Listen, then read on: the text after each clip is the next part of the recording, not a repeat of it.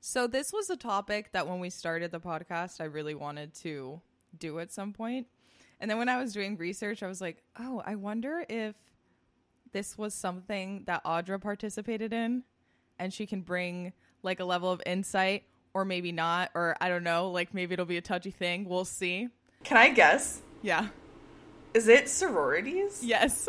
Oh my God. When you said participated in, I was like, what's like a thing that I participated in, but like choose not to think about actively? I was like, I'm not sure because I was researching and I was like, oh, I'm so excited to get into this. And then I was like, wait, what if she was in a sorority and is going to be like, what? Oh, I can't wait. Like, give it to me. Give me all the tea. So all were the you in a sorority? Yeah. Okay. Oh my God. No, this is great because I was not and you were. And so you can also tell me your experience to the extent that you feel comfortable revisiting it and maybe disprove some things or confirm some things. So usually I would ask, like, what do you know about this? But clearly you probably have more information than I do. But maybe a little blurb of where you stand right now and what you think about general Greek life. Yeah, I think that's a great question. So for context, I was in Kappa Kappa Gamma at Georgetown. They all sound exactly the same to me. They may as well be. And I was actually the education chair for a year. So I was on the council or the board. I forget what it was called. But I was like slated as the education chair.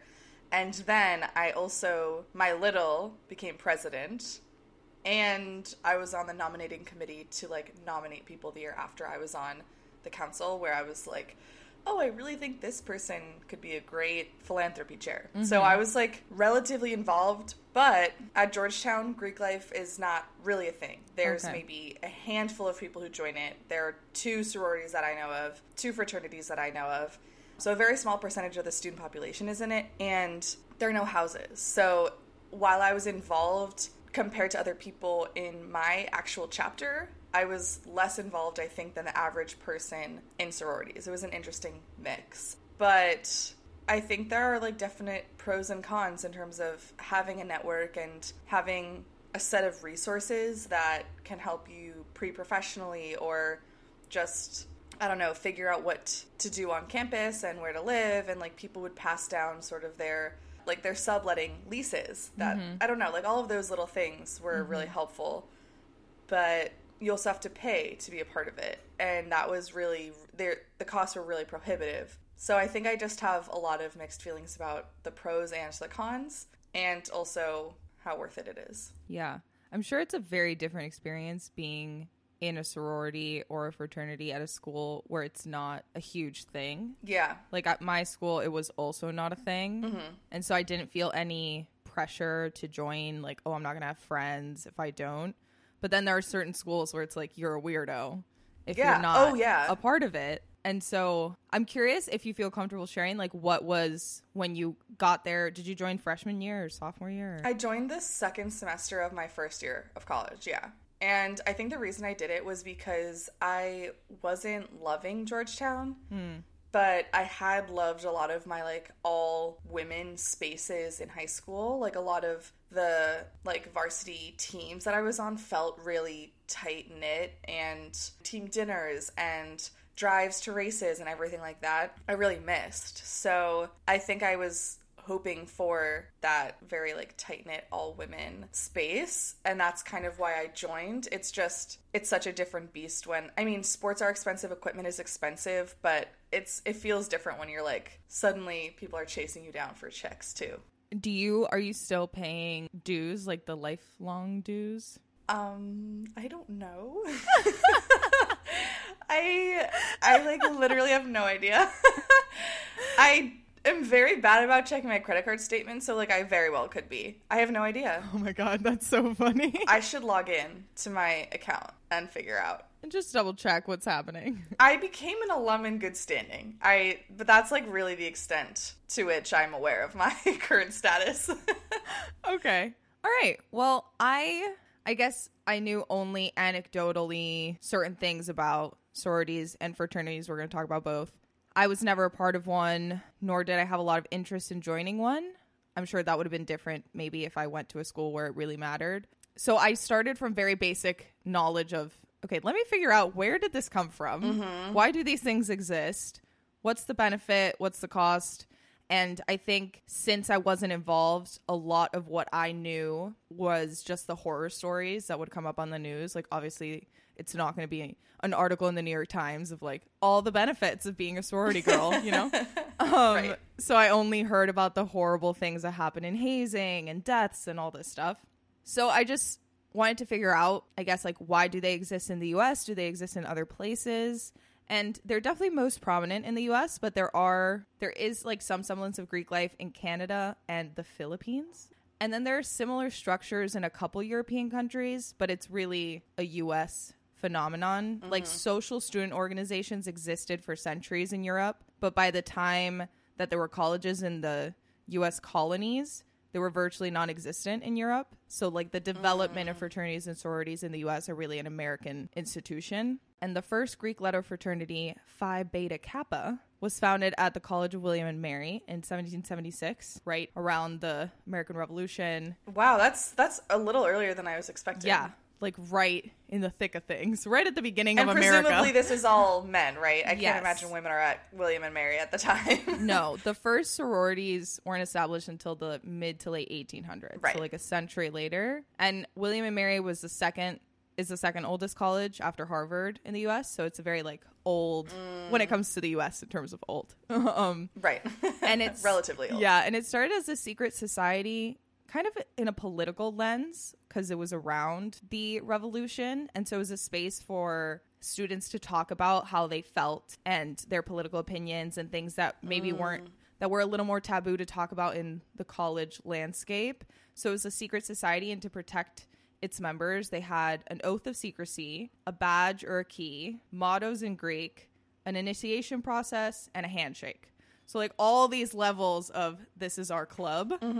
And now sororities and fraternities, you can pretty much find them almost on any undergraduate college campus. And there is this alumni network afterwards. So you're really once you kind of become part of this, unless you actively leave, you're really involved for life. Yeah. And there are definitely variances in the traits between different fraternities and sororities, but there are some common traits where there is some level of secrecy. It's no longer like a secret society, but maybe a little bit of secrecy of what might be the inner workings of the group, or a little bit of a defense, like we are a community, and if there's a problem internally, we're not going to showcase that to the outside world. So beyond just like the ritualistic secrecy, also just sort of like, we don't want any kind of like PR slandering us. We'll figure this shit out ourselves. Yeah, we need to avoid bad press. Right. They were actually at Kappa. We had really strict rules for what we were allowed as individuals to post on social media. Wow. And we had this Instagram account where it was, I can't remember what it was called. It was like named after one of our founders. So like, let's just say it was like Eleanor, right? Like it was like Eleanor's Instagram. And if Eleanor liked your photo, which was run at the time by the social media chair or whoever, I don't remember. If they liked your photo, you had to take it down within 24 hours or you'd be called in. Oh my God. Like they were very, very strict. And it was kind of under this guise of, well, we're trying to do you a favor, right? Because I think something that happened at the beginning of social media's popularity was that jobs would kind of troll you and backstock you and find reasons not to hire you. But I kind of think that's not a thing anymore, because people realize that in the same way before social media people had private lives, now people have private lives. And that has no bearing on how you work. But they were pretty controlling about it. You had 24 hours to take it down or you'd be called in. And I don't know what happened after that point, because I never waited long enough. Yeah. But I feel is like in keeping with not wanting sort of negative images externally and dealing with all your shit internally and figuring that out without outsiders really knowing about it. And I think framing it as doing you a favor for future job prospects sounds much more sisterhoody than we want to control how we're represented. I feel like would sound much more like an attack, or if somebody would get more defensive about that, rather than like, oh my gosh, they're looking out for me. Right. I should do what they say. So I think that's kind of what I mean by secrecy in terms of maybe what the level of control that might be going on behind the scenes. And possible manipulation, yeah. Yes, definitely. There's also always pretty much, I mean, there are certain fraternities that are co-ed, but generally there's a separation along the gender binary. Mm-hmm. There's a vetting process for new members, the rushing and pledging process, and usually this is the stage where we hear about the crazy hazing stories, but more on that later. Most have shared living spaces on campus, but not everyone can live in the house, like the house when you think of a frat house or a sorority house, because it's just a house. And if you are at a college with like 100+ people in a chapter, obviously not everyone can live there. Right. But there is some element of some people living together, sharing rooms, sharing common spaces. And then there are sets of symbols to identify members, the Greek letters, but also potentially like passwords or code language or hand signs or different things that distinguish members of a sorority or fraternity from non-Greek life people. And in terms of what they offer, you touched on this a little bit. A major component seems to be philanthropy. There's a lot of community service involved and like raising money for causes. I did read a lot that a portion of that money does go to, and a portion of the dues goes to like the overall governing body of the national establishment of a sorority or fraternity that then is kind of separated into chapters at each university. It offers a community, a brotherhood or a sisterhood to belong to, especially if you're, 18 years old and it's your first time leaving home, being on your own. You might not have anyone from your school that's going to the university that you're going to. It's hard to make new friends, and it's like all of your vulnerabilities and insecurities are happening at the same time. Like you have no support system, you're new to a space, like you're kind of an adult. It's very enticing to want to join like a built-in family. Yeah. Where you're like, okay, now I have friends, I have a place to live, I have a network, I have people. Done. Right. And it's not as easy to like strike up a conversation with the kid next to you in class because you might be in the lecture hall of 1,000 people. It feels like you're crossing paths with way more people than normal, and it's harder to find that like right size community to try and integrate with. Totally. And even if you did strike up a conversation with, if you were super outgoing and you talked to everyone in your class and every time you sat next to a new student, you were talking to them. Could not be me. Like, first of all, that's probably not everyone. And second of all, it's still a lot of people and you most likely won't like everyone you meet. And so if you've already sort of filtered a group of like-minded women or like-minded men and you're already part of this club, right, you kind of have a starting ground of things that you have in common. Right. That makes it easier to build a relationship. Right. And I feel like I grew up very much romanticizing the sitcom Friends. And I always wanted that just like that group, that like default go-to group where you walk into an apartment and the 5 other people there are just people that you can hang out with all at the same time. Whereas like striking up with someone from Calc and someone from Stats and then someone from Spanish, like you might have individual dispersed constellation of friends, but you don't necessarily have that group. So maybe that's part of the draw too, or I think probably is part of what drew me to wanting a sisterhood. Totally. And a lot of people say that their friendships that they build in Greek life are lifelong friendships and that it's like the best experience ever. So I totally get that. And especially if you're at a school where it really matters and it gives you clout to go to parties and get invited to things, that's important currency as an 18 to 22-year-old where your whole world is the 4 years of college. And if you go to a school where you're kind of told if you aren't in Greek life or don't know people in Greek life, you're not really going to have friends. That's 4 years of struggling socially. That's not fun. No. And it's sort of like, because of that, I feel like you end up getting involved sooner rather than later. Yeah. Like, it feels like, okay, I need to rush in the very beginning. And then it kind of, I don't know, ends up taking over. And then there is the network element, like you mentioned. If you are in this lifelong membership, this isn't just, 4 years, I'll have some friends. It's like, no, after that, you are part of this alumni network of not just people that went to your school, but of other chapters at other schools of your same sorority or fraternity. And that could potentially be very beneficial to you in your job search, in moving somewhere. So it's like a lifelong community that you can tap into for a lot of things. So yeah. There was someone in my chapter who had basically, I think, become certified as a personal trainer and a nutritionist and was working on a book and also had just received a scholarship from Georgetown to try and build an app that would, I guess, sort of like help guide people in their health journey, something that I actually now have a lot of beef with that I wasn't quite as educated about at the time.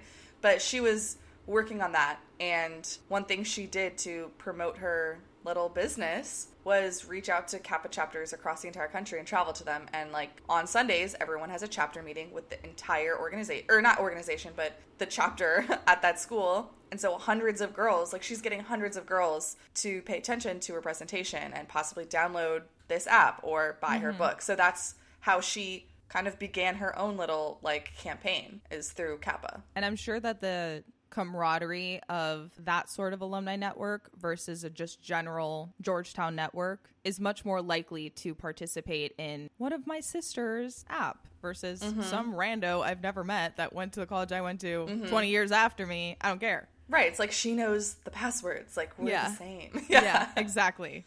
So starting out with a little bit of criticisms of the culture that I was reading about. Let's hear it. Yes. So there was a video in 2016 that went viral. This girl, Alex Purdy, that went to Syracuse University. And she was sort of talking about, you know, the hidden world of sororities, what they don't tell you kind of thing. And as you mentioned, there's this like big little structure of more upperclassmen girls sort of being a mentor to a newcomer and maybe do like nice things for them. And sometimes that involves like a welcome basket or whatever. And this girl was mentioning that they would put hydroxycut, which is a weight loss pill, in the littles' welcome baskets. Are you kidding me? Yeah. Yeah. And she was saying that like a lot of her criticism of her experience at her sorority at Syracuse was this immense pressure on girls' bodies and how they looked, how they dressed, a lot of body shaming, literally giving you weight loss pills as a freshman by like a junior girl or a senior girl. I would unravel like, at the seams can you if imagine? someone did that to me. Yeah, like if someone that's supposed to be close to me or supposed to be a friend, oh my god, I would unravel. Yeah. And in the same way with the Instagram post, if they're framing it as I'm looking out for you, I want you to be your best self, rather than I think you are ugly, fix it. You know, you might be like, oh my gosh, well, this is what it means to be part of this group, and they care about me and they just want me to be better. And since our society does frame thinness with being better and more successful and more beautiful, and more virtuous, super easy to internalize that. Yeah, I've heard of people during Rush, or like what we now call as Kappa recruitment. Oh. Probably because of, you know, the bad PR. Pivot. Yeah, we don't call them pledges anymore. We call them new members. And then, like, when they're rushing, they're potential new members, PNMs. But I've heard of when sororities are recruiting potential new members, they put in the kitchen the heavier set girls, which I would have been in. I would have been put in the kitchen. And then they put the thin, pretty people out front to greet the potential new members and be visible. Wow. And, like, basically hide the girls who aren't aesthetic enough or pretty enough. There was another, I watched a crap ton of YouTube videos of just girls and guys talking about their experience, positive and negative. And there was one girl who was mentioning that once she was in her sorority, she wanted to be part of recruitment, because I guess it's well seen to be part of that. And there was like 100 different ways that you could be put into the recruitment process, and some girls would be like 30 to 40 times in those situations, and she only got to recruit twice, and that they would keep the girls that were heavier in the basement, and they would just hang out in the basement for hours on end while they did recruitment upstairs, and they wouldn't let them recruit, and they would let them to do like one or two. So it's not like we didn't let you do anything, but most of the time we're only going to have the conventionally attractive girls because that's what we're trying to represent, and that's what's going to entice people to join our group.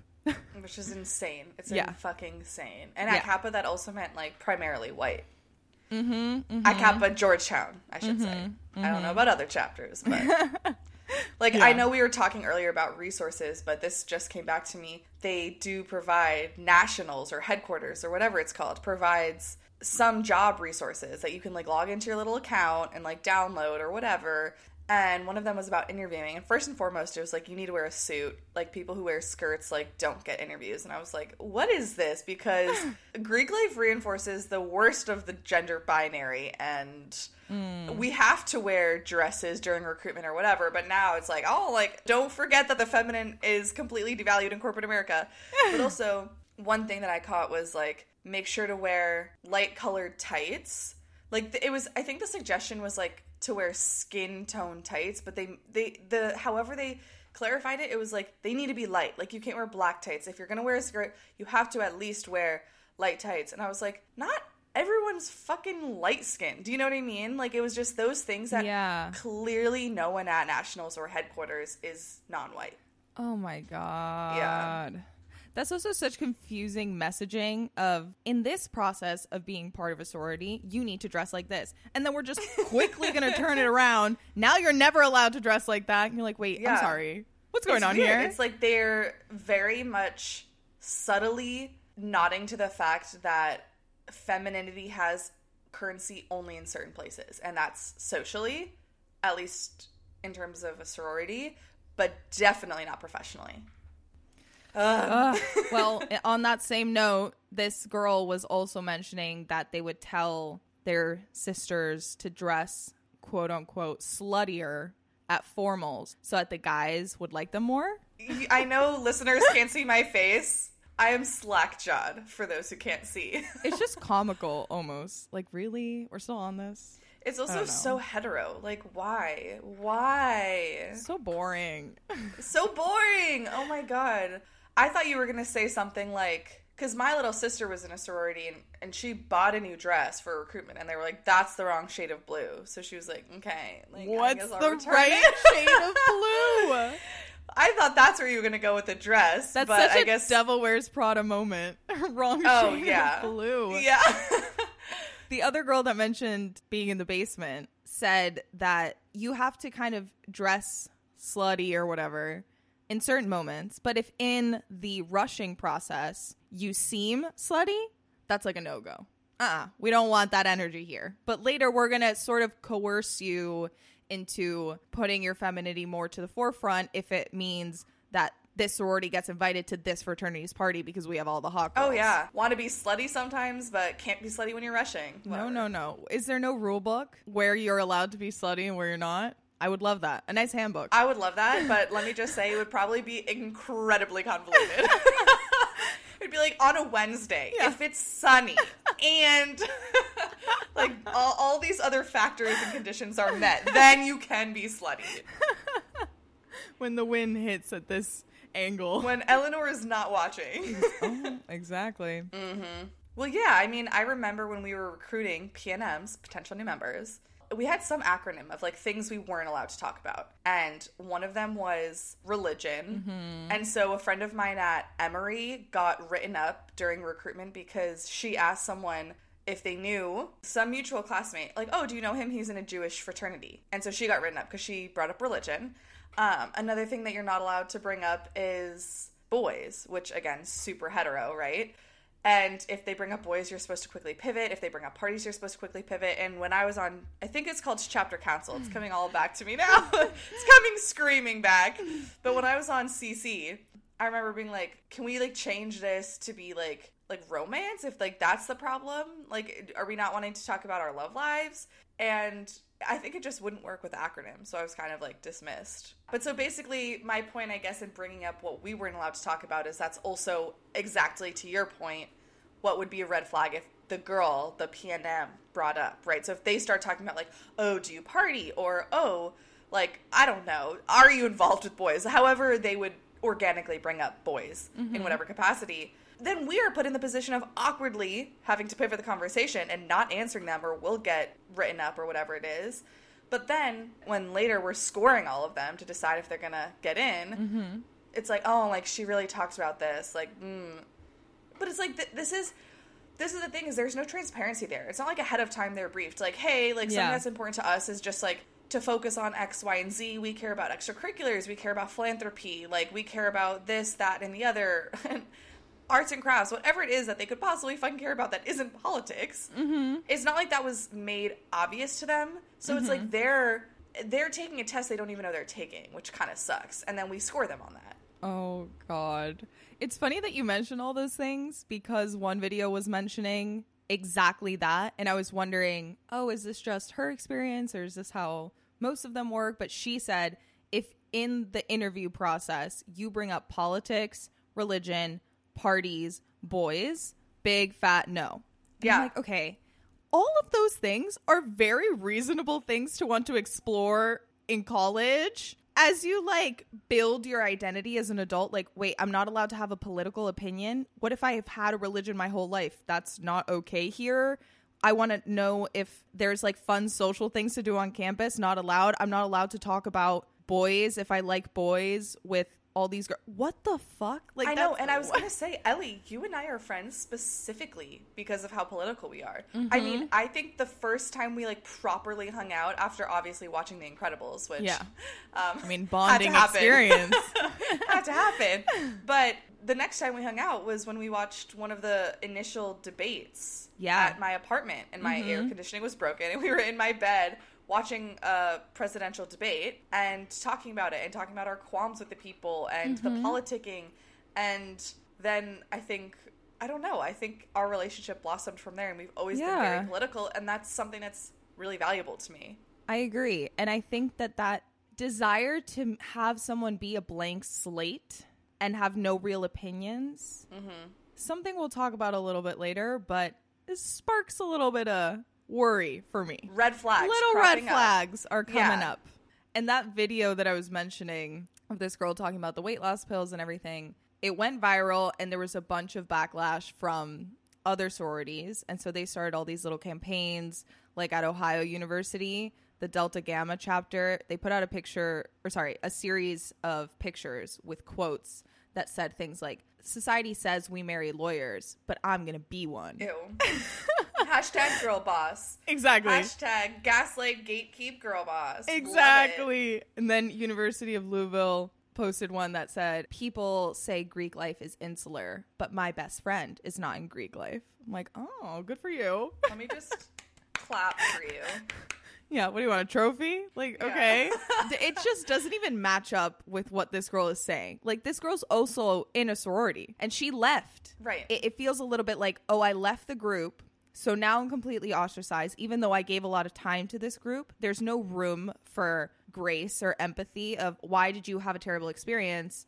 What can we do better? We don't want people to feel that they have to leave this group. Yes. Like, can we not have solidarity across the country with other sororities? And rather than just throwing these weird criticisms at her, it's not somebody who's never been involved. Like, she was there and she saw this stuff that really didn't align with her values.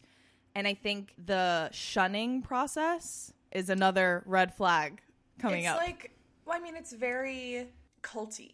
If you're not letting people criticize, that is a red flag. Like, and like you just said, there should be room for people to criticize. If you actually have these girls' best interest in mind, then theoretically you would care if they say, look, I had a horrible experience and was given fucking diet pills before I was even 1 foot in the door. Yeah. And that was incredibly traumatizing, and I was in therapy about it for weeks, and I felt manipulated or whatever, and I was hidden in a basement and only nominally given the opportunity to recruit, and that upset me.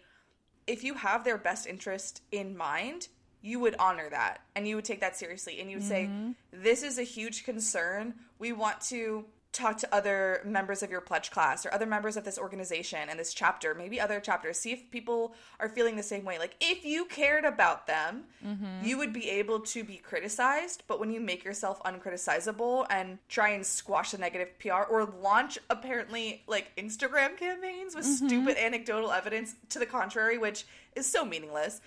But if you do that, it's like, it's so transparent that like you're just out here playing defense. You're not actually being introspective. Yeah, if you had nothing to hide, you would hold up to criticism. Yeah. It seems like there's this fear that if there's any critique of Greek life, the whole thing is going to shatter. So we need to be very defensive. We need to fight back. We can't be like, oh, hold up. I feel very confident in the ethics of our organization.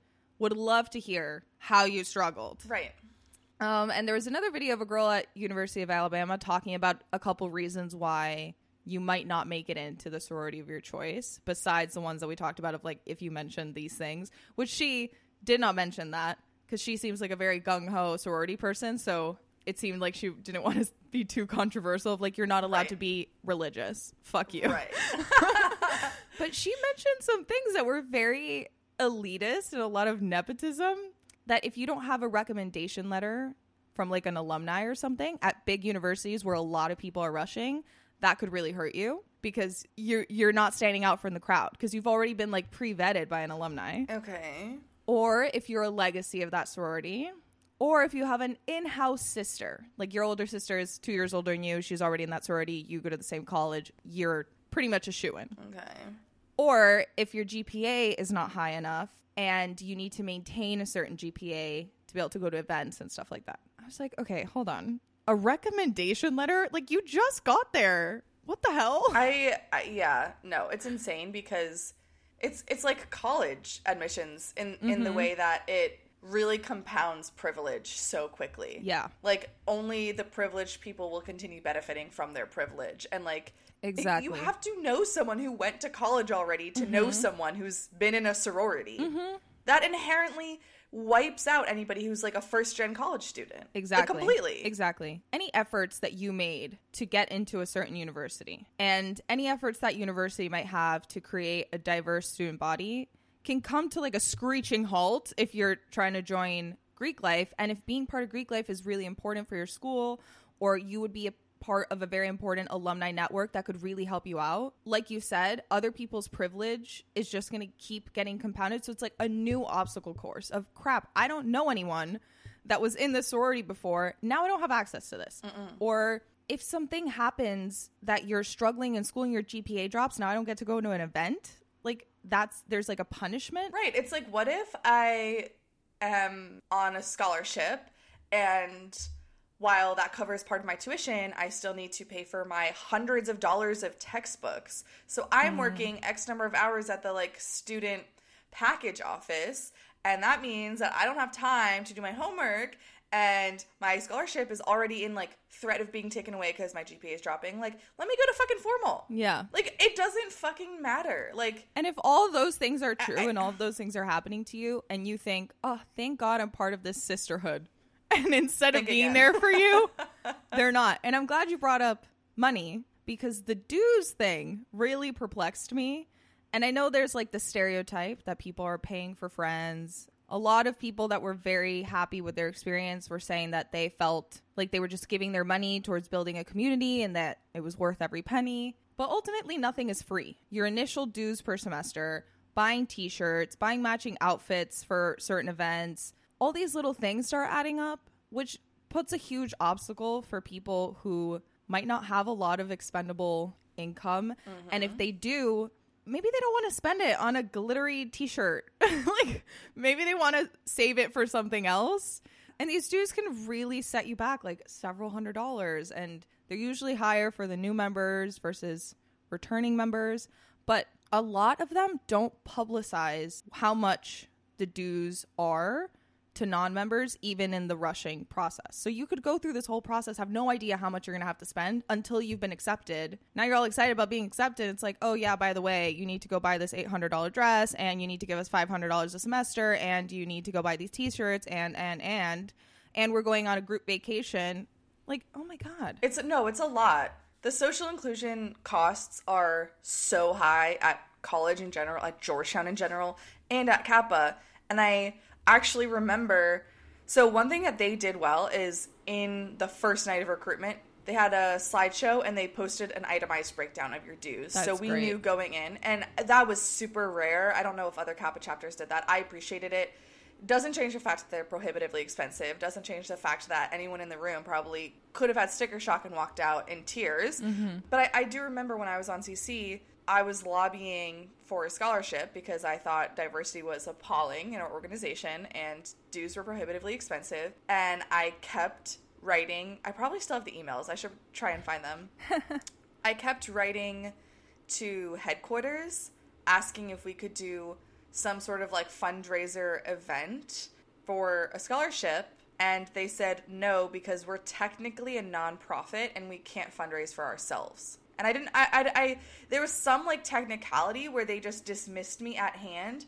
And I saw on Georgetown Kappa Instagram, right after the BLM protests that begun in like May and June of 2020, they now do scholarships. So it like, I'm glad they do now, but it's just like, this was clearly a need. And like, you only did it when it became like a PR problem. A PR stunt. Yeah, exactly. And it was just like, okay. Yeah, I find it interesting that they said that too, because I read about a couple schools that have scholarship funds, either through like alumni scholarship funds or other current members that will pay a little more to cover the people that can't pay the dues. But this is very inconsistent across the board. It's not something that you're going to find at every Greek life institution, but clearly it means it's possible. It's not breaking the rules of being a nonprofit.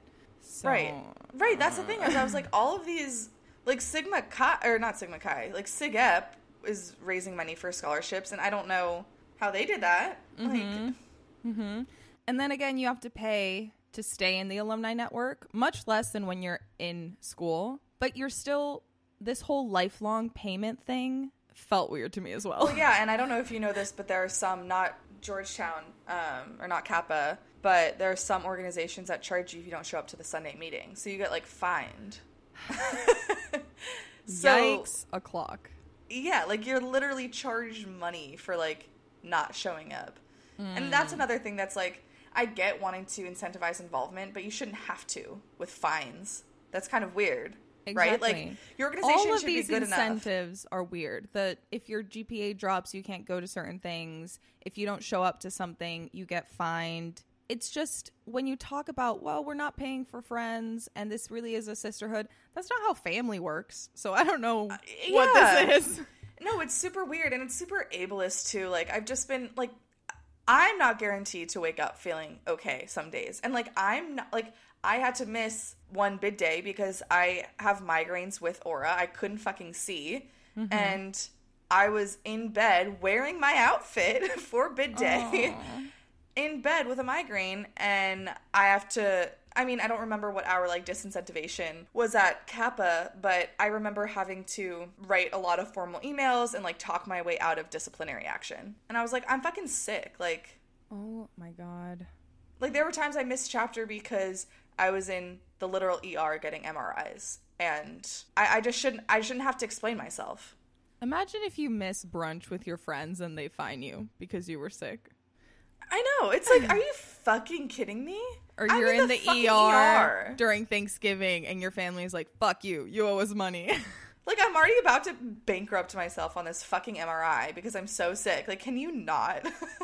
Oh my God. Yeah. That's so upsetting. And with the diversity thing, that was a huge criticism that kept coming up of Greek life, that there seems to be a chronic problem with diversity within the chapters.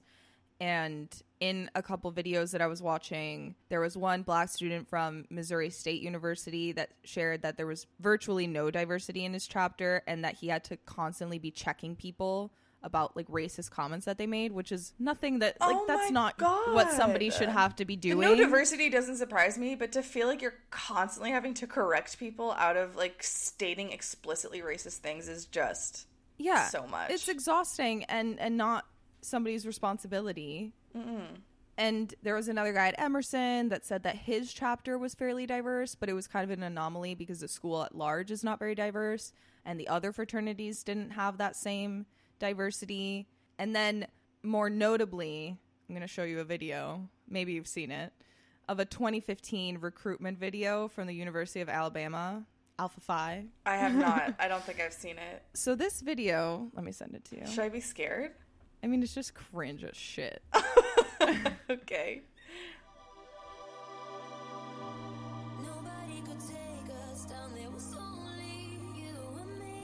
Oh, it's very white. Very blonde. It's only white. Oh, slow-mo legs going up the stairs. Oh, they're beckoning to me. They're like, come on in.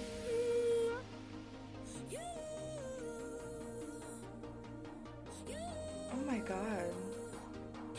There's some glitter, there's some meadows, there's some popsicles and sunflowers. The most fun ever. And it's a very, like rave song.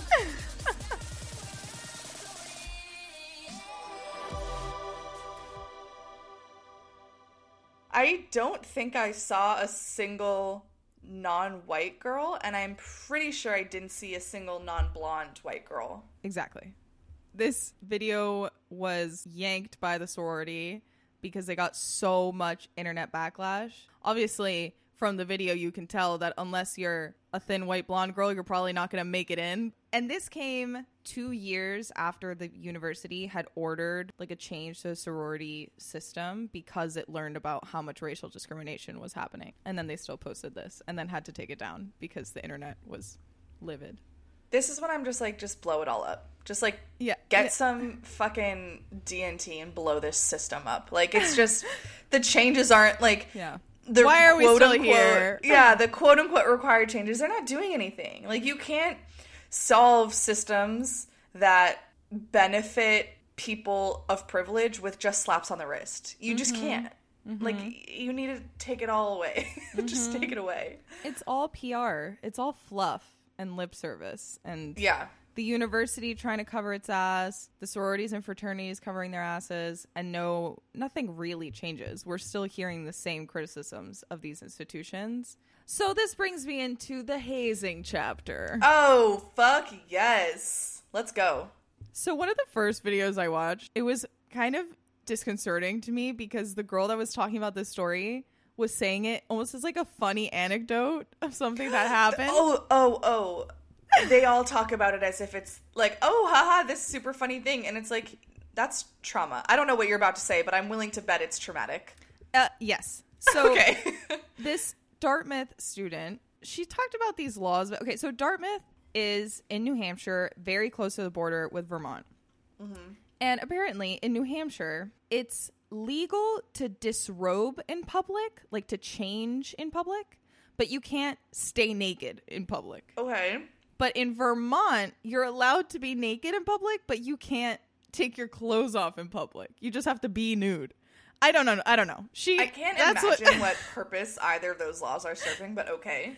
When she was saying it, I was like, this doesn't make a lot of sense. And then I was thinking more about it. And I'm like, yeah, most laws don't make sense. They draw these arbitrary lines and you're like, wait, when was this like a problem? And this is when they decided...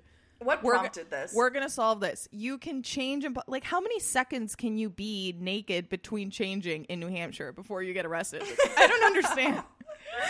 So anyway, apparently Dartmouth had this river challenge where you'd be on the New Hampshire border. You'd take your clothes off because that's legal.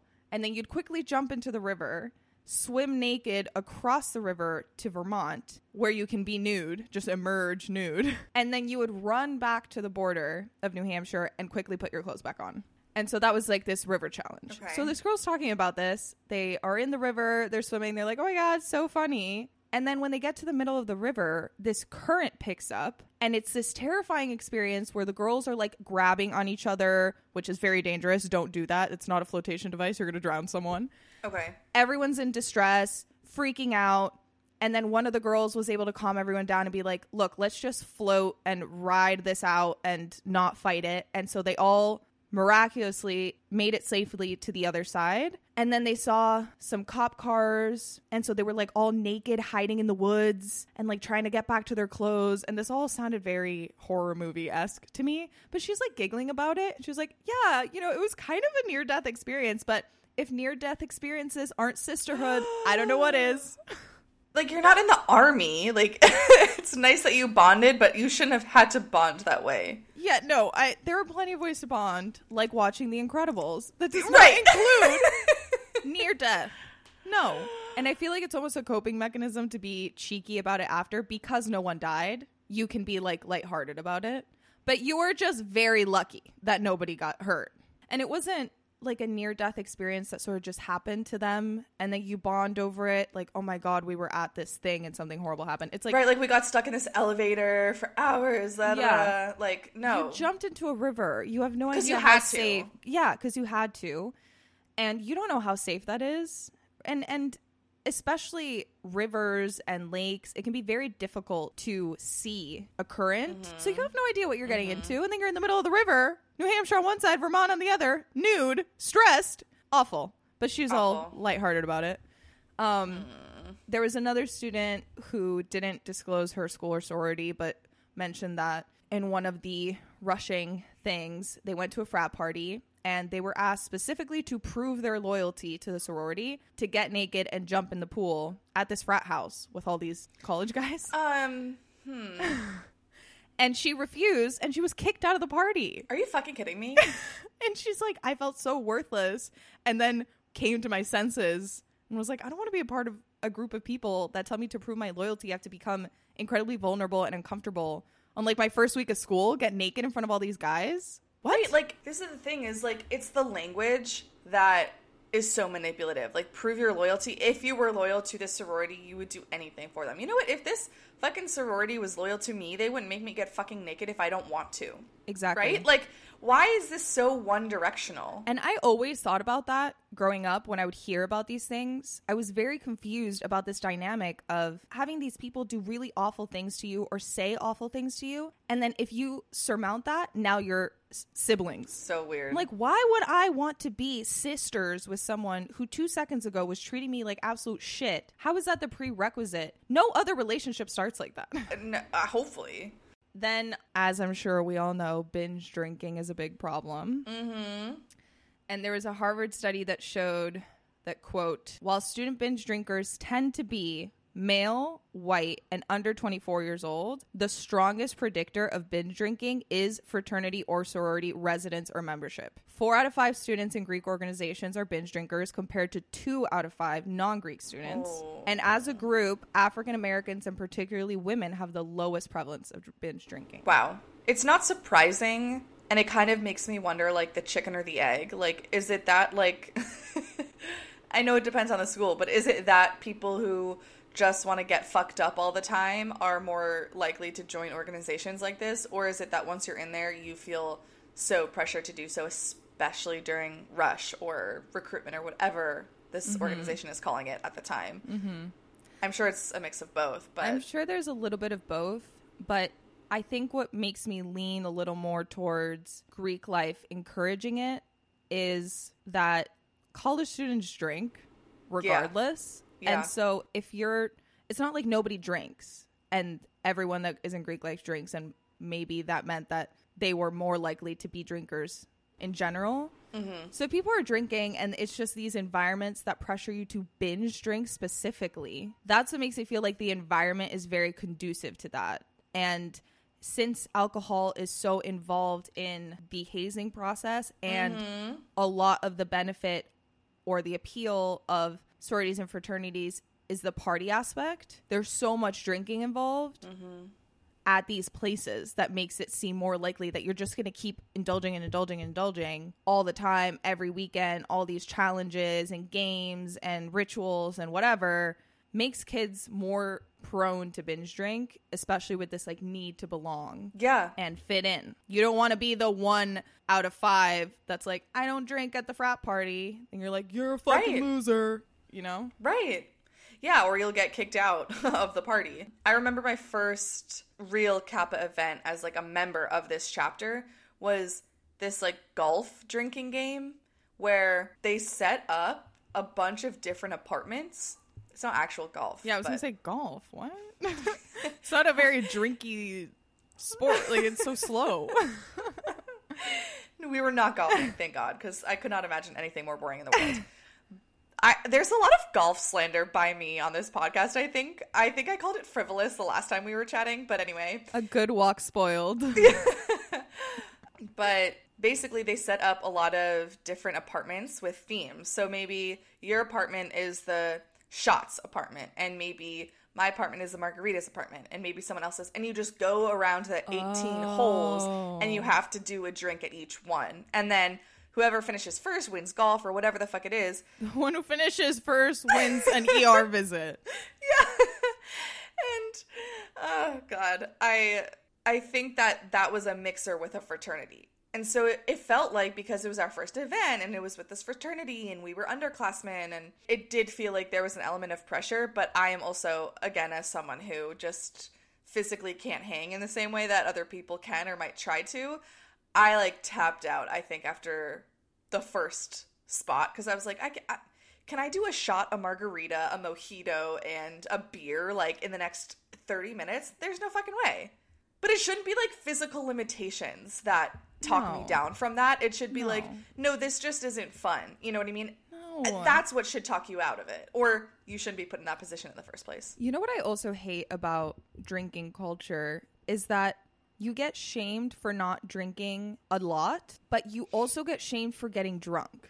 Yes. And so it's like, okay, you want me to drink a ton of alcohol, but if I get drunk after the mojito, the shot, the margarita, the beer, mixing all these alcohols, immense quantities, I'm suddenly sloppy and you can't handle your liquor. You can't handle your liquor. It's like, I can handle a normal amount of liquor, but when it's not even like a personal failure. Your blood alcohol, it's a physiological thing. And I find it so funny when people respond that way, or like sometimes I've been in groups of friends where we're drinking and the plan is like, hey, come over, we'll have drinks, and everyone's drinking and everyone's tolerances are different, and somebody will get a little drunk and then the rest of the group will kind of be like, oh my god, you're so drunk. And I'm like, well, what are we doing here? We're drinking. Like, what did you expect was gonna happen? Why is she like so lame? So we're supposed to drink and expect no reaction from our bodies? So then weird. What are we doing? It feels like the only common denominator is the pressure or the shame. It's just like, we're going to shame you into doing something, and we're going to shame you for the reaction you have to this thing that you just did, that we made you do. Like, that's the only common denominator. Yeah. And I think since there is so much shame and misinformation, I think, about getting really drunk / what can happen if you get really drunk, I do have a little bit of empathy of sometimes it can be hard to tell when it's an emergency situation. Because it can look kind of the same when someone's really drunk and they just need to throw up and drink some water and go to bed, as we need to go to the hospital.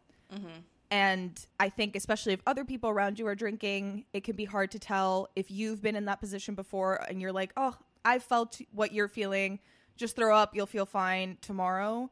And you're a kid and you don't really know. You're not a doctor. You don't know what the telltale signs are or whatever. I can see why accidents can happen, but I'm going to talk about a couple instances that I think do not fall in that spot of you just didn't know better. That gray area, right. So there was one moment or one instance, 2018, Florida State University, where 5 students pled guilty and went on to serve jail time for involuntary manslaughter after a 20-year-old Andrew Coffey died of alcohol poisoning while pledging. And, like, they pled guilty. Like, they were fully aware that the amount of alcohol they gave this kid killed him. Oh. And then this other story that was... so just brace yourself because it was very horrible for me to read this. Penn State University, 2017. Penn State is notoriously one of those schools where you need to be in Greek life. You're going to be a loser, blah, blah, blah. A lot of pressure and a lot of horrible experiences, some of which I've heard anecdotally and terrified the shit out of me. This kid, Tim Piazza, he was a sophomore rushing Beta Theta Pi. Okay. They do all sound the same. I know. I'm always concerned that I'm pronouncing this incorrectly, but that sounded forgive me if I am. There is a hazing obstacle course called the Gauntlet, similar to what it seems you're talking about, this golfing thing. Yeah. In which he had to drink from a bottle of vodka, then drink a beer, and then drink from a bag of wine. I don't know how much of the vodka and wine he had to drink. But he was also taking antidepressants, so that added to the inebriation. And he fell kind of down the basement stairs and was knocked unconscious. And everyone around him just, like, carried him to a couch and just laid him on the couch and continued partying. And some people were a little concerned. Wait, after he fell down the stairs? Yes. Some people were concerned, like, maybe he's hurt. But 3 frat members were, like, prohibiting witnesses from calling 911. and like downplaying it in the group chat and being like, he's fine, he stumbled a little, like he's just fucked up, leave him on the couch. And this was like kind of early in the night. Then he sort of regains consciousness and like rolls off the couch and like can't hold himself up. And they strapped a backpack to him, like a heavy backpack, so that he wouldn't roll onto his back and choke on his own vomit. And this is like a common thing that they would do. So it's like, you know, he's very intoxicated and you're concerned that he could throw up and choke. And so instead of like helping him or be like, if you need to make sure somebody's sitting up or not, or like lying on the couch in a way that they can't roll over, like maybe take him to get some sort of like hydration IV or something, you know, like, I don't know. Because that inherently means that you think if you don't take this even small action, death is in the picture. Exactly. Like, yeah. It's bad. It's bad enough. Exactly. And when they were doing that, another frat brother saw that he was getting this like big welt on his head from the fall and was like, bro, we got to call 911. And when he tried to call 911, one of the other guys that had been like telling people not to, like shoved him across the room. They were like pushing people up against the walls, like getting really aggressive. And the poor guy like keeps kind of coming in and out of consciousness. He woke up again and tried multiple times to like stand up and go towards the lobby, like leave the house. And he fell headfirst into an iron railing and then onto the stone floor. Then tried to get up again, fell against a door, like kept trying to get up, falling, getting up, falling, increasing his like head trauma. And no one's doing anything about this. And this is like still during the night. It's not until 10 a.m. the next day that they find him like lying on the ground, cold, heavy breathing. And then they still spend like another 45 minutes just trying to get him up and then finally call 911. Did he make it? No. They rush him into surgery. This is like a 19-year-old young, fit individual. He was so messed up from his injuries that even though he was an organ donor, they only could recover one kidney. Oh my God. Like horrible. And then the police found a lot of evidence of like a cover-up, like texts from the boys saying, get rid of any evidence of alcohol, delete the group chat so that none of the messages that we were sending will show up on the now deceased kid's phone. Like horrifying. Holy fuck. And this happened in 2017. And this was like in 2009, the fraternity was supposed to be alcohol free. Like they were suspended because of other incidents. And then this kid died. And everyone was saying like, this was definitely one of those schools where you need to be a part of this. And so there's so much pressure to have a good experience for the next 4 years. This kid died trying to have friends. And these people that are supposed to be your brothers in 2 minutes killed you. And, like, I don't know. I mean, I obviously don't know what catalyzed him taking antidepressants, but it definitely sounds like I don't know. Like, he's definitely struggling emotionally. It doesn't sound like being at a school like this is easy to ignore the peer pressures if you're already in some kind of potentially compromised emotional state. Like, you're not necessarily going to be able to be like, I can ignore the pressures of Greek life. Yeah. Not everyone feels like they can ignore that. Most people don't. And yeah. Again, this goes back to the slaps on the wrist aren't going to fix a broken system. Mm-hmm. Telling someone in 2009 that they're supposed to be alcohol-free doesn't prevent the kid from dying in 2017. Yeah, especially when it's a whole new class of people. They're like, I've been looking forward to being in a fraternity for years. So the 2009 kids fucked up. It's 2017, new time. I'm not worried about that shit. Right. And that pressure, that PR pressure of don't call 911. What is that going to look like? We're going to get in trouble because we're supposed to be alcohol free. It's going to be another story of a fraternity having a problem. He'll be fine. Leave it alone. To the point that they were looking out for that so much that this kid literally died. And what's so upsetting is that, like, if you were an organization that knew you were not responsible for coercing dangerous amounts of alcohol consumption, then you could very easily call 911. Yeah. And you wouldn't have to hide group chat texts because you wouldn't have been doing anything fucking shady. This dude would have just gotten too drunk, and he was also taking antidepressants, and that's not your fault, and you're looking out for him because you're his brother. You care. Yeah. But you can't call 911 when you know that you're doing fucking shady shit. Mm-hmm, mm-hmm. And this example took the turn for me with the backpack thing because I could see a situation where I'm walking with a friend, they trip, they fall, and you're like, oh my God, get up, let's go. And you don't realize. But if someone's knocked unconscious down a flight of stairs, that's like, all right, I mean, if it was unclear to someone what happened and they're like, oh, you're just drunk, sleep it off. But then if you're like putting a backpack on them, they start getting a welt. It's very clear that they hit their head. They're like unconscious for hours and hours, like in and out, falling over. And I didn't try to look for it because I didn't want to see it, but there's like video cameras of a lot of this. There's no room for error. I feel for me, like when the welt appears. Yeah. And it's like, okay, he fucking hit his head. And it's not like, oh, everybody else was so out of their mind drunk. If you're conscious enough to tell people not to call 911, to throw people across the room, to want to delete group chats and hide all the alcohol, all that stuff, like, if you're sober enough for that. You're sober enough to dial 3 numbers. It's 3. Easy for a reason. Yeah. Oh, my God. So that was that horrifying story. Then there was another incident at Yale where Delta Kappa Epsilon, if I'm pronouncing Epsilon correctly. Yes, you are. In 2010, I don't know if you heard about this one. I heard about it in a documentary where pledges stood blindfolded on campus chanting "No means yes, yes means anal." What? Yeah. Wait, is this a sorority or a fraternity? A fraternity. Oh my fucking God. Oh yeah. Oh yeah. Okay. And they like apologized and the fraternity was temporarily suspended. Another slap on the wrist. Mm-hmm. But then there was like an additional internal investigation and there was a lot of pressure from a separate investigation at Yale of sexual harassment complaints that had been made with like the U.S. Department of Education for civil rights. And so the dean ended up like suspending the fraternity for 5 years, which again, I'm like, okay, 5 years, then there's the new crew or whatever. And there was all this backlash that it was like a free speech infringement to... Oh my God. But Yale was like, this is harassment. There was coercion and intimidation to make these kids do this. And you're like putting in peril the integrity and values of this Ivy League school by yelling this disgusting shit. But there was all this pushback of like, this is free speech. You're allowed to say whatever the fuck you want. You can say no means yes. Yes means anal.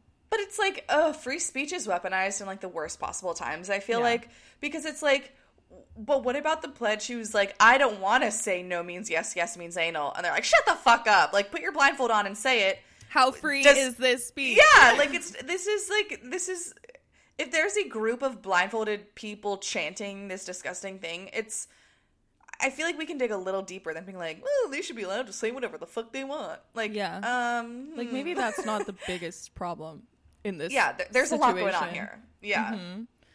And then there's this other fraternity that across the board, all its chapters basically, or maybe not all its chapters, but it's like the most problematic fraternity. It's called Sigma Alpha Epsilon. So SAE, colloquially referred to as sexual assault expected. Oh, that's lovely. Incredibly troubling. It has its roots in the antebellum South and has had many accusations of racist chanting, racist comments, and like parties themed like a Christmas party that was themed Cripmas party, like gang themed parties. Okay. That's not even fun. Like, no. Have you heard of anything but clothes where you wear like sleeping bags and flags? Like, that's fun. Try that. That's fun. Try an ABC party. Mm-hmm. And again, the Yale chapter was accused of having a white girls only policy at parties. What? Yeah, where there was like a line of girls waiting to get into a party and the guys would go down and like pick out the white girls and take them out of line. What? The University of Oklahoma chapter had a viral video of members singing a racist song on a party bus. Oh, I think I've heard about that. That was in 2015, and so was the white girls only thing. Also in 2015, the Stanford chapter was indefinitely kicked off of its like on-campus house and put on probation after 3 separate incidents. One where they deterred a female student from reporting a Title IX concern. Great. One where they cyberbullied a student that they thought had reported a Title IX concern. Oh, good. And several, like, alcohol-related violations. This is what's frustrating, is, like, I think all of these end up being talked about as isolated incidents, but it's like, this organization, this SAE organization, not only are there multiple incidents across chapters, but within chapters. Like, it doesn't take a brilliant person to do some basic pattern recognition. This is the same fraternity having also University of Connecticut 2014. They banned the fraternity for 5 years after a party in which they had the sorority girls drink alcohol, then lie on the ground and pretend to sizzle like bacon. I don't even know what the fuck that means. How would you pretend to do that? I don't even know. I'm like, what? Cornell, 2011. A student died after a hazing ritual in which they kidnapped him, bound him with zip ties, and forced him to drink. His blood alcohol level was 5 times the legal limit when he died. Okay. This is still SAE that we're talking about? This is still SAE. Last fact about them. They had 9 deaths due to drinking between 2006 and 2013, more than any other Greek organization. So why do they exist? I don't know. Brotherhood? Community? Network? What? And, like, I know it's not interesting or compelling to listen to me, a white girl, be shocked about their profoundly racist practices and them still being allowed to exist despite their profoundly racist practices.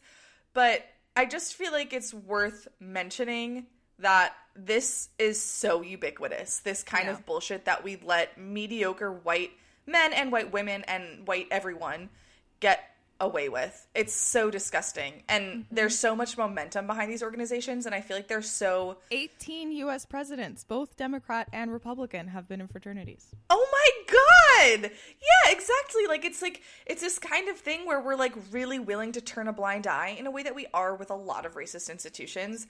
But it's just, like, it's worth noting that this shit is pervasive at, like, every level, even quote-unquote social organizations at undergrad universities.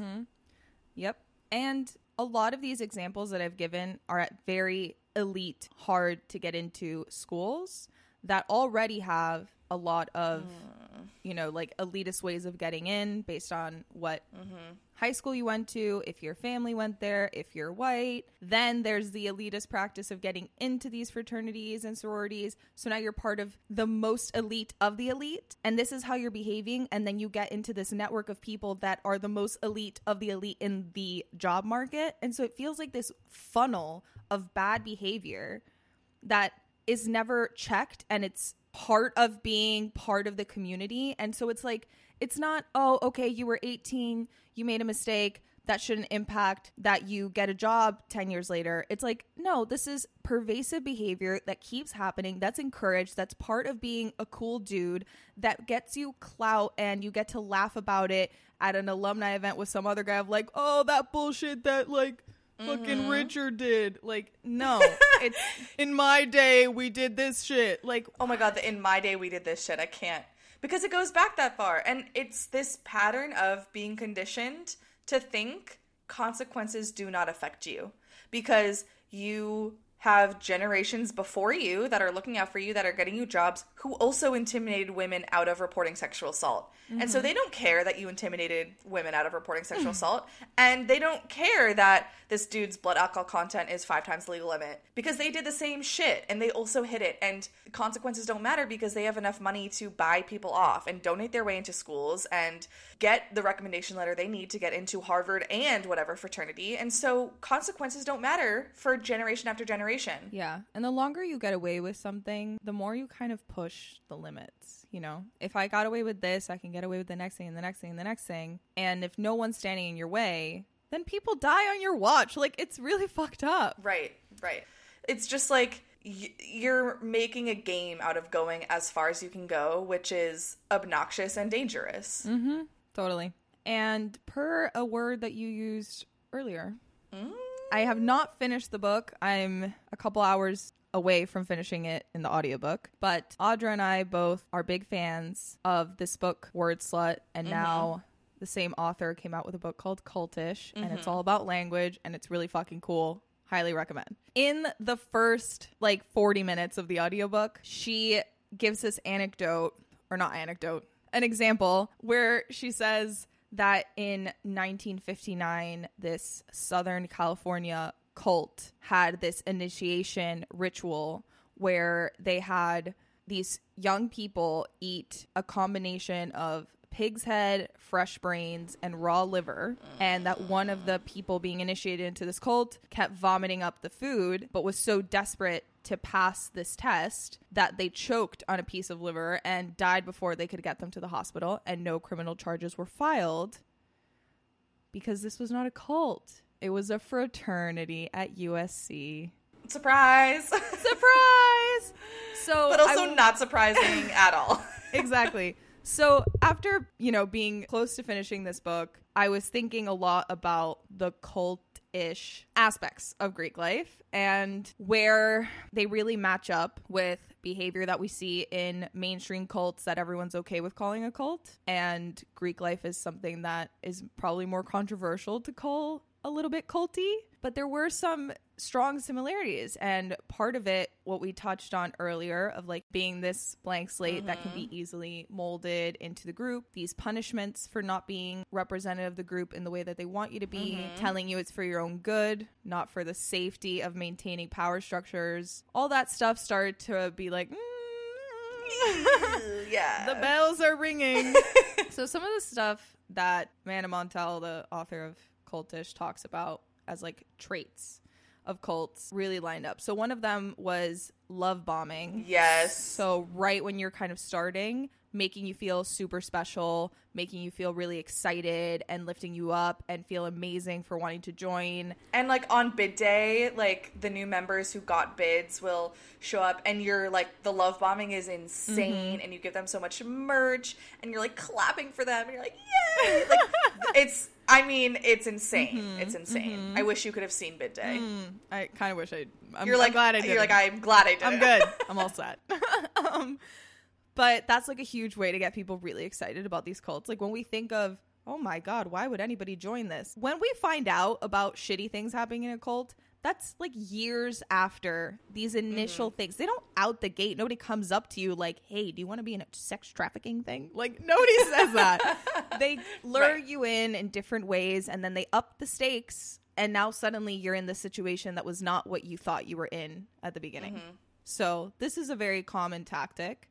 Another very common tactic is using special language to make you feel like you're part of an exclusive, you get each other people don't get it, like I'm part of this community. And even you earlier talking about the potential new members, recruits or members or whatever, and you're like your acronym, like that kind of thing, that if you just said that acronym to me, I'd have no idea what you were talking about, but somebody that was in a sorority totally would. And you have this way of talking to each other that no longer reflects how other people talk outside of it, and there's this jargon, and so now you're like continuously getting enveloped, and language serves to make us feel that way, make us feel safe, make us feel like we have this way of communicating that's unique and makes us feel like we belong. Yeah, and I mean that's just the beginning of it, right? Like I'm not also telling you all of our whatever like Latin songs and passwords to get into formal chapter and the secret handshake. Like there's a step above that. And I think some people sort of participate ironically and they're kind of like, this is annoying, but I'm here for the organization and I'll participate. But yeah, it's not just the things that are publicly talked about like PNMs and recruitment or rush and pledges. It's also shit like we have calls and responses in other languages, and that's fucking crazy. Yeah, you would know that. I would not.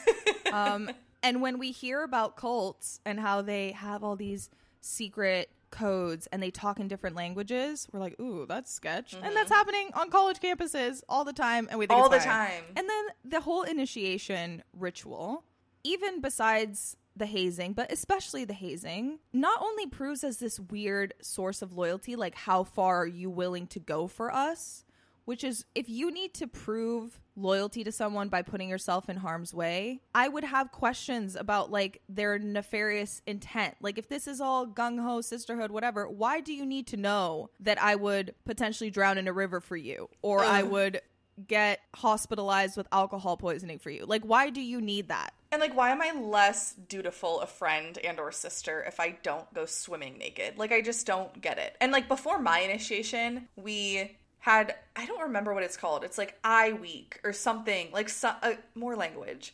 But for the week leading up, again, super hetero and weird, but like they're like, you're not allowed to be seen with boys. The week before initiation, or out partying. And my I week, my boyfriend was visiting. He and I did long distance for 4 years. And I mean, sorry, I'm going to see my fucking boyfriend. Like, I see him once every 8 weeks. And at the time, it was like, that was very hard. And long distance is hard. And so you're supposed to spend, like, the night before initiation with your sisters. And I was like, absolutely the fuck not. Like, Andrew's here. I'm going to go home and, like, sit with a boyfriend that I see for 2 nights every 2 months. Yeah. And that doesn't mean I'm less loyal, but it was like, yeah, all of these weird stipulations that, like, are ultimately so arbitrary and meaningless, but, like, they made you feel like you were morally inferior or just, like, so undedicated if you, like, broke these stupid rules. And then we had to get up at, like, fucking 6 a.m. for initiation and walk to this church and dress in all white and do this Latin. Like, it was so much. Yeah. And if you're not first and foremost loyal to the sorority or fraternity, it's a problem. Like, why do you need to be the most important thing in my life? Why do you need this from me? Yeah, that's true too. Like, why can't my boyfriend matter equally? I mean, he matters a lot more, but for example, why couldn't he matter equally? Why couldn't I be like, you know what? I want to see him tonight, and I don't want disciplinary action to be taken against me. So and not being allowed to have political or religious views also feels like your loyalty is with us, not with some political party, not with some religion. I don't want to hear that you need to go do some religious obligation when we have things that we need you to do. Like, this is your creed, your family, your whole thing. That's pretty culty to me. Yeah. I also feel like the hazing stuff could be potential blackmail, you know, like, depending on what you do, they could hold that over you. And so now you have a different level of loyalty as well, because if you don't want to rub anyone the wrong way, you don't want to risk them telling anybody about something you may have done to get into this club.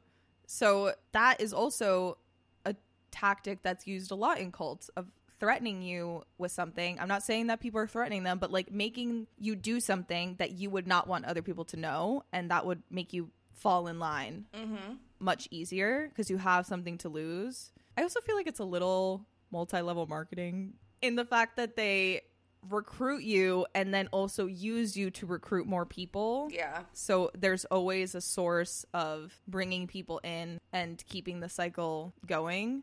The fact that you need to pay is also pretty cultish. Like, lots of cults make you pay for things, make you pay and work. Like, do things for them and also be paying them and not them paying you. And I understand this is a nonprofit, but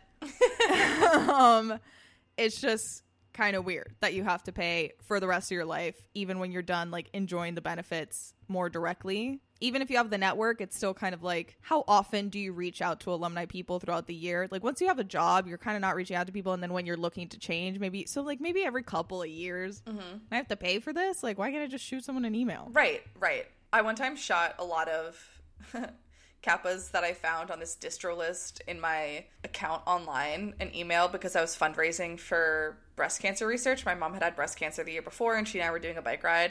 And I promptly got emailed, like, you're not allowed to use this to raise money. And I was like, then what the fuck am I here for? You know what I mean? Like, like you can't even shoot people an email. Like, you know what I mean? It's just, it's whatever. It's so stupid. Yeah. There are all these rules and of being in good standing with the group. Also very reminiscent of a cult, and the internal cover-ups and the defensiveness of problematic behavior and wanting to make sure that being so preoccupied with the world seeing you in a good light and not having that confidence that we were talking about earlier of like, I know that we have a strong foundation. This is an anomaly, or this is a one-time isolated event. If you're this defensive and this controlling, what are you hiding? Mm-hmm. And I'm not sure if you were going to touch on this, but another thing that feels kind of like a culty aspect is the exit costs. Like, you, beyond maybe feeling like you'll lose friends or your only network of people, which for me is a high exit cost, I think that sometimes you have to pay to leave. And that's like a literal cost. And I don't know, because I did not leave during my time at Georgetown, but I'm pretty sure that, like, if you want to leave, there is some price tag. And being kind of excommunicated. Now you don't have access to any of this. It's just weird. Like, why, again, like what we were talking about with being fined for not showing up to weekly chapter meetings on Sunday nights. for me, I was doing long distance, and so I couldn't always make chapter. Like, sometimes I was in Boston on weekends. And not everyone can do shit on Sunday. Like, the incentivization, or I don't know how to say that word, but the incent structure is so backwards because it really illuminates the fact that people aren't going to show up just because they want to. Mm-hmm. They're going to show up because they want to avoid the cost, and they're going to stick around and not quit because they want to avoid paying the exit cost. Mm-hmm. Exactly. So recently in 2020 with the pandemic, there's been a recent movement. I'm sure that there have been efforts at this in the past, but I was finding a lot of info on this right now of an abolish Greek life movement. Okay. And it kind of came about around the pandemic because I think not being able to participate in all the social capital kind of made people feel like the dues were harder to justify, and really, what am I getting out of this? And students were also citing that there's just so much racist, misogynistic, exclusionary behavior that seems to be quite prevalent, like across the board. And it's a hierarchical system that's very hard to reform. Like you were saying, of like slapping on the wrist and you think something's going to change, it won't, because it's a national organization. And the chapters, even if you shut down one chapter at one school, they're going to survive because there's plenty of chapters elsewhere. And there's a lot of incentives, financial incentives, for universities not to get rid of Greek life, because it's a whole network of alumni that will donate. And on average, alumni of Greek organizations donate more money than regular alumni. Oh, good. So there's a stronger emotional tie to the school. So yeah, of course, the school's like, I'm not going to really get rid of this like money bucket that I have here. So this movement sprung up at Vanderbilt University, University of Richmond, Duke, Emory, Northwestern, University of North Carolina. Many students started dropping out of their sororities and fraternities, and the governing panel of sororities at Tufts decided to halt the rushing process for fall of 2020. I don't know if they've reestablished it for this fall, to quote unquote like reflect on the problematic aspects of Greek life. And there have been multiple colleges, like well-known elite schools like Swarthmore, Colby, and Williams, that have completely disbanded Greek life in the past. So it's not unprecedented. Like it can be done, and it can be done at places that stand to lose. And there's historical precedent of students leaving Greek life en masse. It happened also during the civil rights movement. A lot of students rejected Greek life because it represented like a lot of reactionary politics and racism. And so there were a lot of students that left.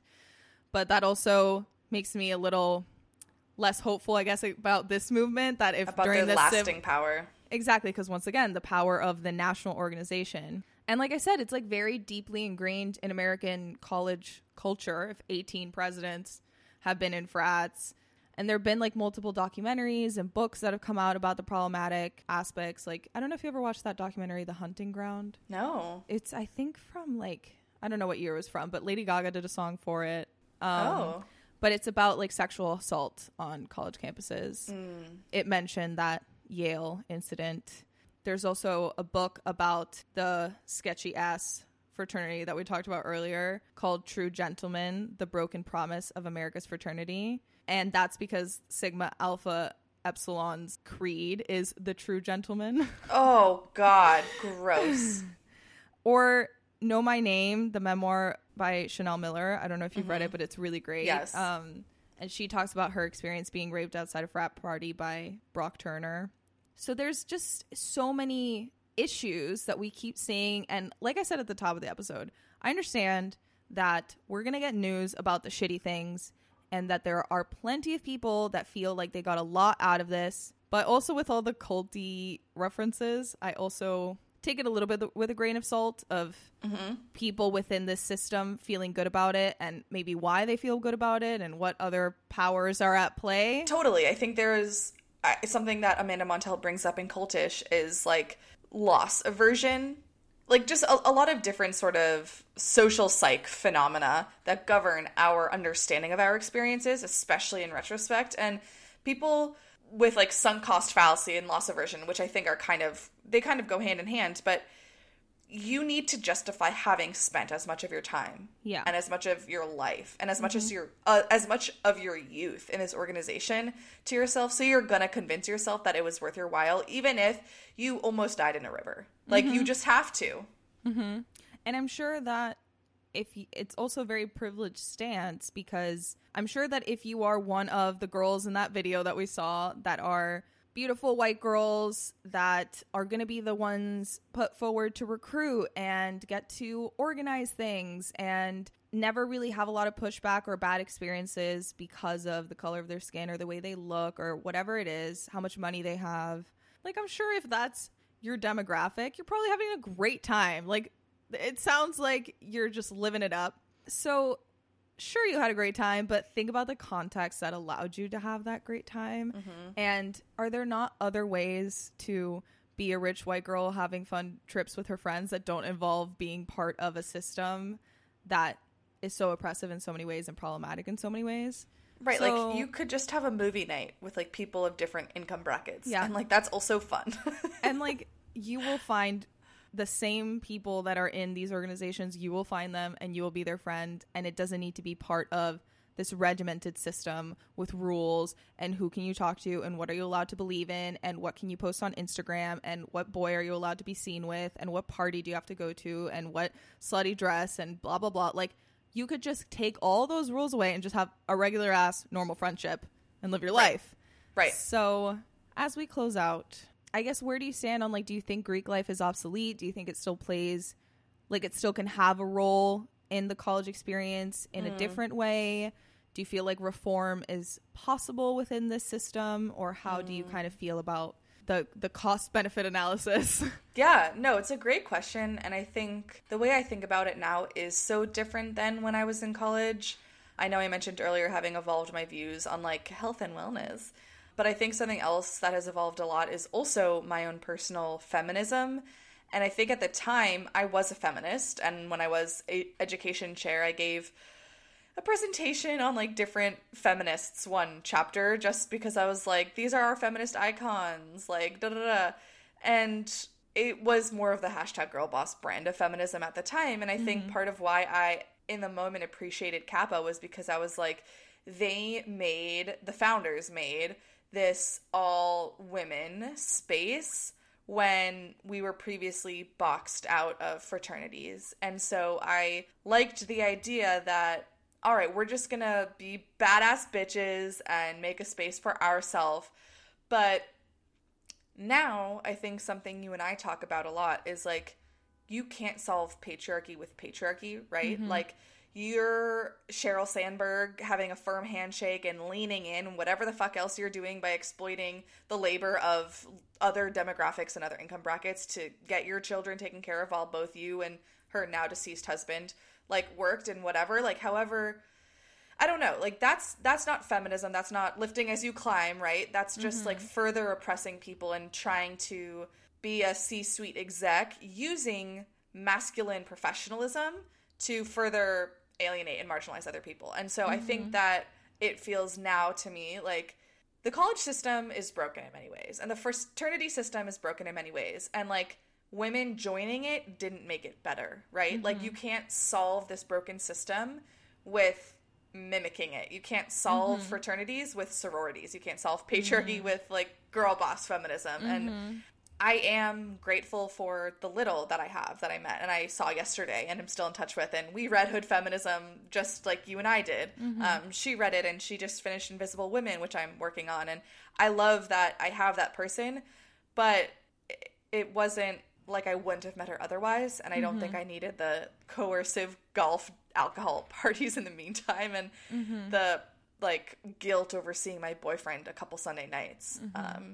So all in all, I think that the damage is pretty profound, and I'm not sure the benefits reaped are things you can't get elsewhere. What are your thoughts? I mean, I think you put it very eloquently, and I think I do agree that I think that all the benefits can be found elsewhere in groups that will bring you that sense of sisterhood with a lot more grace, a lot more empathy, a lot more room to be not a photocopy of another person, but really your own unique self, and that you can thrive in community and be a part of something without having to be exactly like everyone in it. And without having to pay. Without having to pay. And especially in the schools where it really matters socially to be a part of one, I think it would be really beneficial to not have them there, because then you would have more options of what kind of group you want to be a part of and how you want to build your friendships. So I know this is all coming from somebody that didn't participate in this, but I think also since it's a very unique American structure, like every other country, people go to college and have friends, and you join maybe a club specific about like an interest that you have or something, and the rules are not this intense and you can be a little bit more fluid. So given the fact that there are groups, or the fact that there are instances where people are dying in an effort to be a part of this, that I'm just like, okay, so you can't really talk now. Like, it's just, you can't, and nobody's dying at chess club. So like, you know?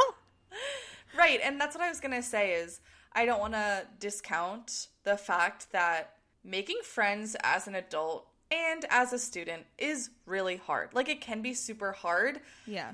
I just think we're all, because of the blind eye that has been turned toward these organizations and the traditionalism and the respect and honor we give them just because of how old they are, relatively old, we're overlooking how elitist and controlling and manipulative it is.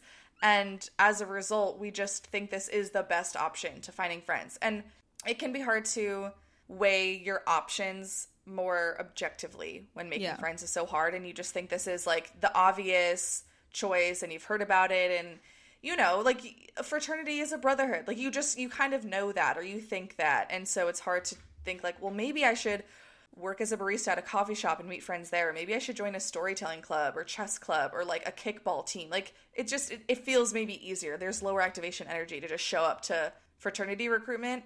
And so all of this to say, I don't want to discount how hard it is to make friends, but I'm with you that death shouldn't be part of the equation here. Like, the risk of death and dues and controlled Instagrams, like, that doesn't need to be a part of making friends.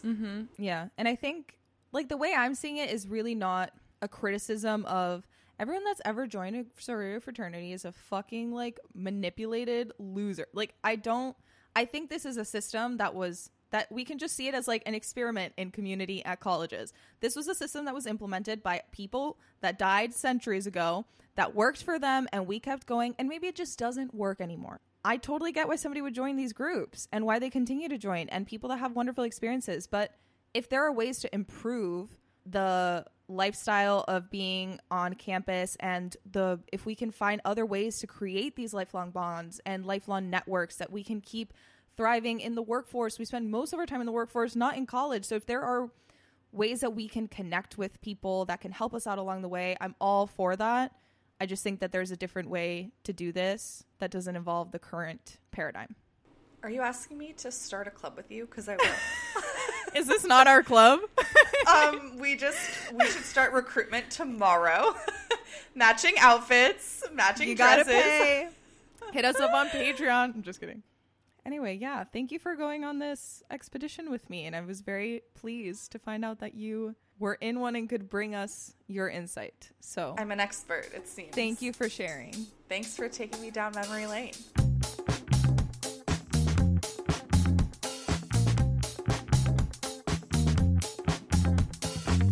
Culture Colander is produced by Elisa Nolasco and Audra Fitzgerald. Show art by Angela Cho and music by Santiago Hervella. Research for each episode is conducted independently and is for entertainment purposes only. Information shared in the show reflects the best we know at this moment in time, and there is always more to learn.